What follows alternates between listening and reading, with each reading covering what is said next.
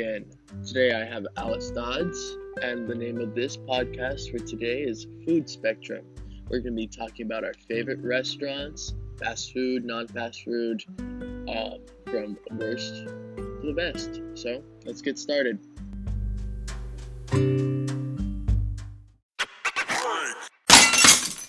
Okay, first off, we have Arby's. This trash-tastic restaurant is one of the worst restaurants I've ever been to. They say they got the meats. We know that ain't cow meat.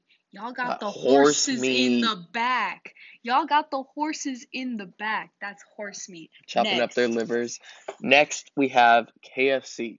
The only good thing about KFC is their Potato wedges. KFC Taco Taco Bell Bell Wombo Combo. Ooh, she said Wombo Combo.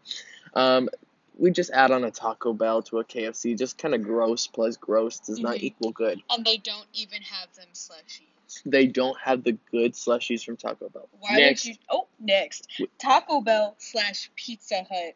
It's the same deal.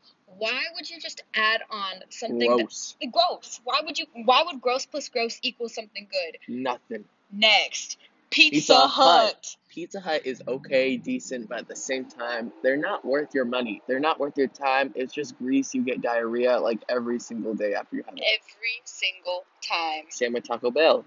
Good. Gross plus gross does not equal good. Next. All right, ladies and gents, now we're going to be talking about our Bestie Resties, the best restaurants that are out there. Well, starting from least to greatest. So, we'll start with Domino's. Domino's has good texture, taste, still just not that good. No, it's like good food when you need something right now. Yeah. Like, you don't care what it is, you just need food right now. Yeah, their crust be hitting it different, though, like that garlic. Okay, next, we got Subway. So I haven't been to Subway in years. This was my middle school. I would go there every single day. I'd be like, I'm eating healthy, but I don't know, I'm eating 1,000 calories a meal. But apparently I've just been told something happened to their bread. Subway's bread went downhill. However, they still slap pretty good. Their bread just went downhill. I just not living for it. Y'all know what I mean. Unless it's that garlic Italian herb. Oh, that's Chick-fil-A. Anyway. Ooh. Yep. So we're going to end it off with Chick-fil-A real quick. Chick-fil-A slaps. Let's all be honest. We know they're homophobic, but their food is so good, they're allowed to be homophobic. Truth.